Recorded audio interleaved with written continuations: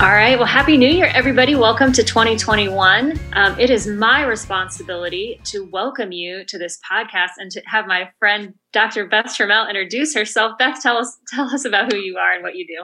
I love it. I love that every time we do this, our intro is just a little bit different. It just keeps us all on our toes. For anybody who listens month to month, you could listen to each one of the podcasters. I think that's the plural. You're right. You got it. Nailed it. It is the plural for sure. So anyway, I am really excited to be back again, 2021. It's a new year. My name is Beth Trammell. I am a licensed psychologist and an associate professor of psychology at Indiana University East.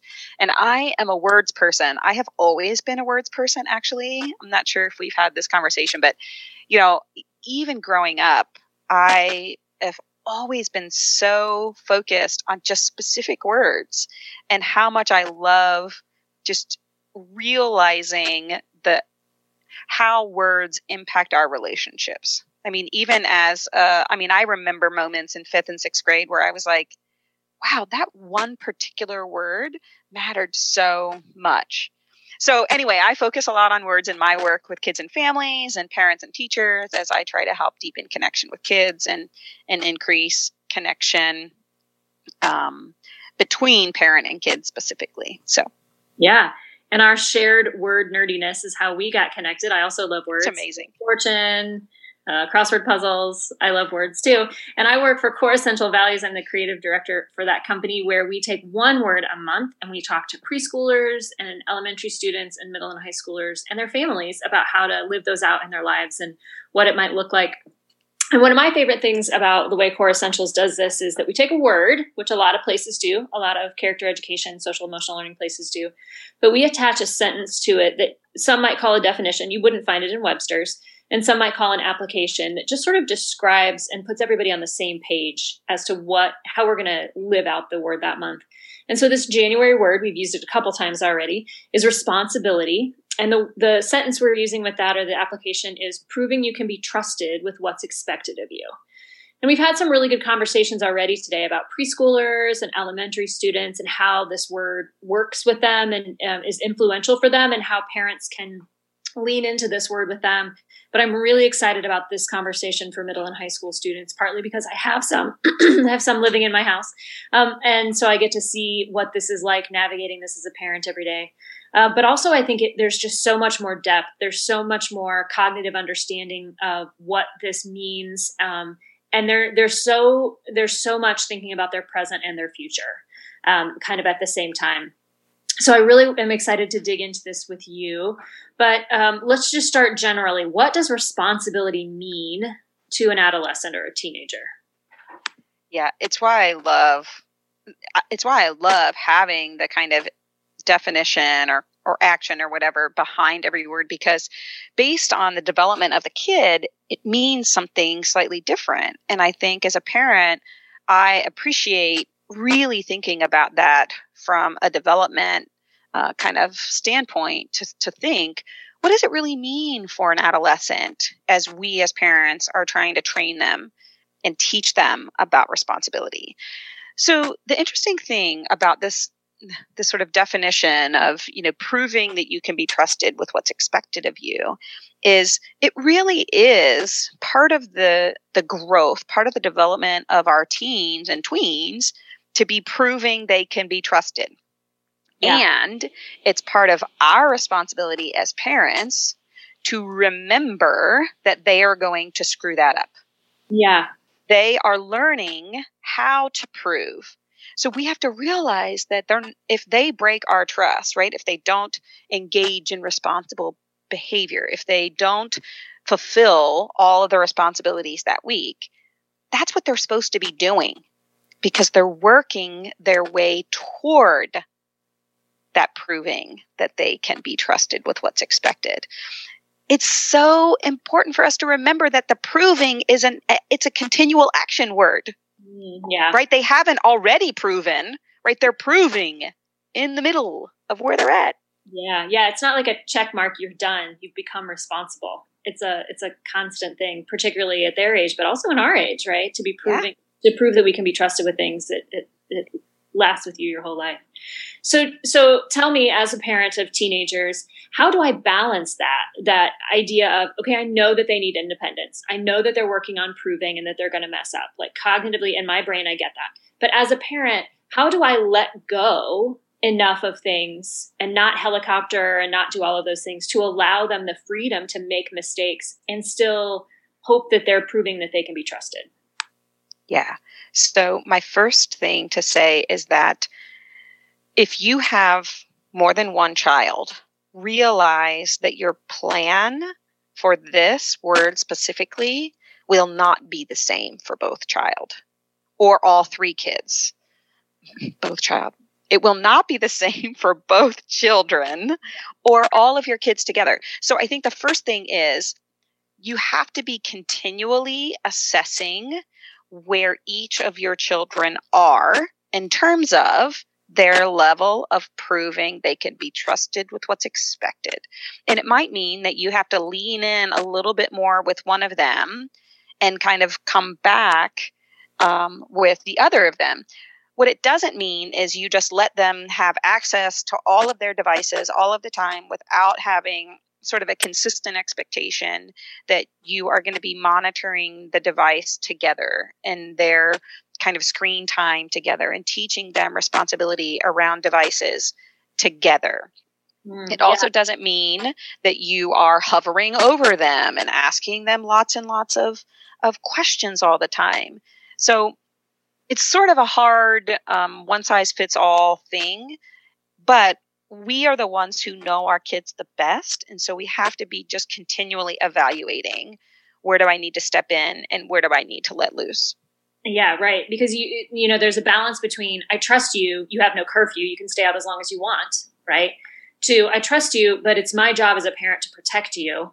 So you need to be home at this time. Or I trust you on your phone, but it's my job as a parent to protect you. So I'm going to have these certain securities, or I'm going to check at these certain times, or whatever the case, whatever it is that works out for you.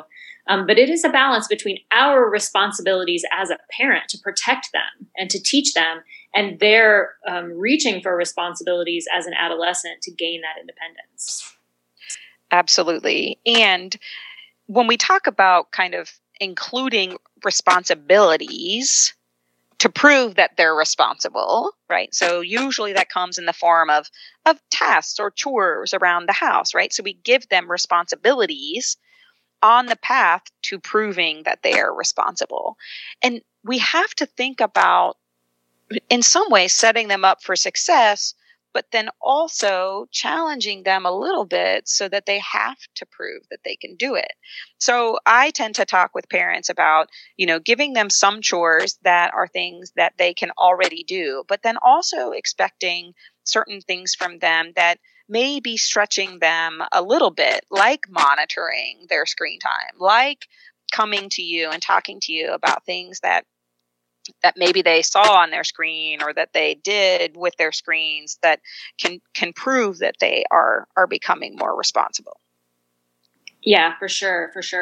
And, I've found, in my limited experience of parenting only 2 children, but I found that pushing them on some things that they don't think that they're ready for, and me saying, I actually trust you to be able to do this. I trust that you can make the right decision here. I trust that you can have this hard conversation with your teacher. I trust that you're going to do what I've asked you to do while I run errands. I've found that it may be scary for them and for me, but it does give them that sense that they can accomplish something without me that maybe they were afraid to do. And so starting with small things, not like, hey, you just immediately turned 16, here are the keys to a new car, go for it, right? But starting with small things and moving your way up to bigger responsibilities does seem to help both me and them build that relationship of trust and build in them that sense of responsibility, and that they have a role to play in whether or not I trust them. Yeah, and if you're a person who's sort of listening and you're thinking, gosh, it's really hard to get my kids to do chores around the house. And so I've just kind of quit trying because it's easier for me just to do them myself. I would encourage you just to realize kids and teenagers especially are going to push back if it means, I'd either be be able to play my video game or I'd have to do the laundry, they're always going to push back. They're always going to rather play their video game than do laundry. I would choose video game too. I would choose a video game too, and I don't even play video games. Yeah. So I think it may be taking a pause and thinking through, okay, maybe I'll check out a list of common chores that people have their teenagers do, or maybe you look up adulting skills or anything like that, right? Pick some small things, small ways.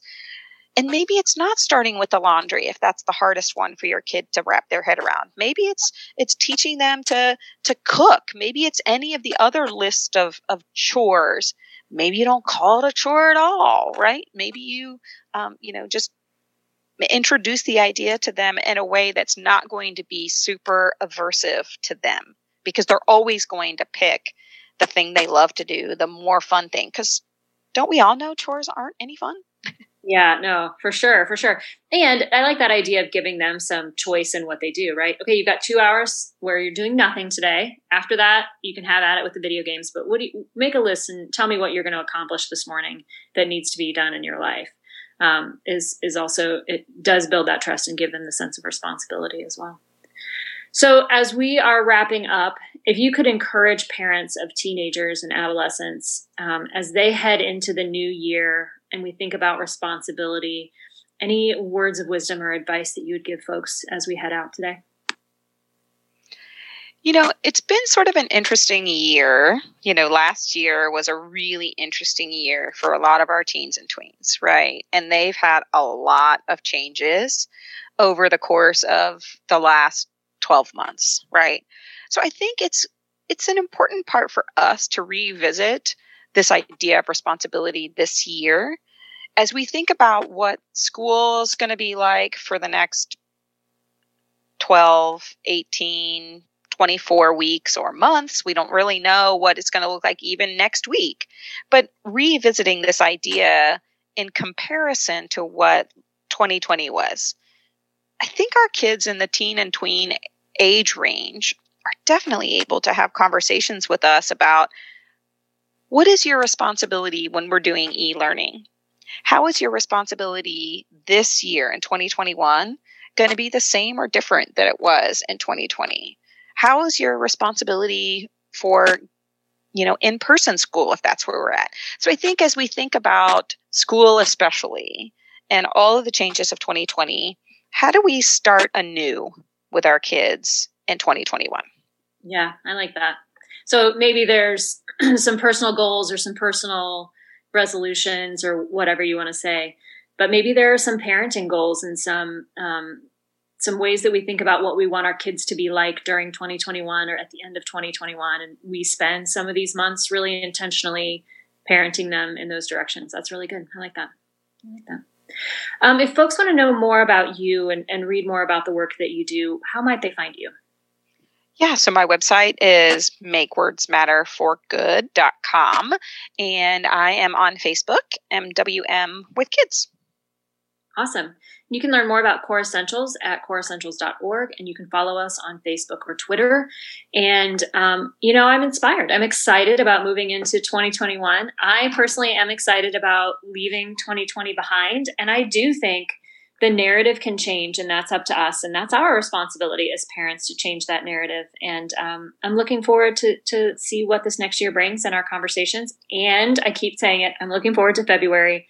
Our word in February is really great. And I think we can talk about some really interesting stuff for kids and families in February. So we'll see you guys then. Thanks for listening. Bye, everyone.